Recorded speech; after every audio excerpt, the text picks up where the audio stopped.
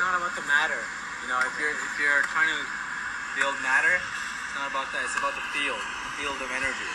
So cultivate the field of energy. You know, create the infrastructure, right? And then all of that, the matter that you're actually looking to impact and so on, will fall into place into that field, right?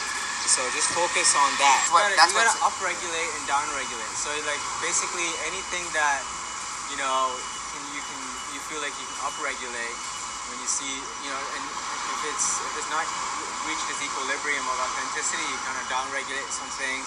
So it's really about real time kind of upregulating and downregulating to kind of set the checks and balances. Because there's not going to be those universal checks and balances, right? Each setting, each context, right? Completely, each 100%. Is different. Yeah. And so different vibes. Balance, different, authenticity. Yeah, and so each area you're just going to have to kind of like balance it out. You're not going to have extreme authenticity, far right authenticity, or far left authenticity. You're just going to have to become, in some ways, like not all the time. Sometimes you can go all out, right? But sometimes when there's just different, more of a diversity of, energies around, you're gonna have to kind of like, be like a DJ. You know what a DJ does is play the music, but he's also trying to measure out the audience is vibing to it and dancing to it and feeling up their energy simultaneously. And then he's kind of switching it up at the same time, right?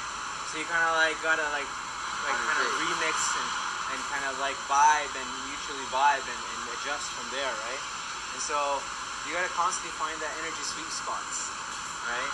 For different contexts. 100%. So sometimes go all out, regardless of context. So be non-context dependent, right?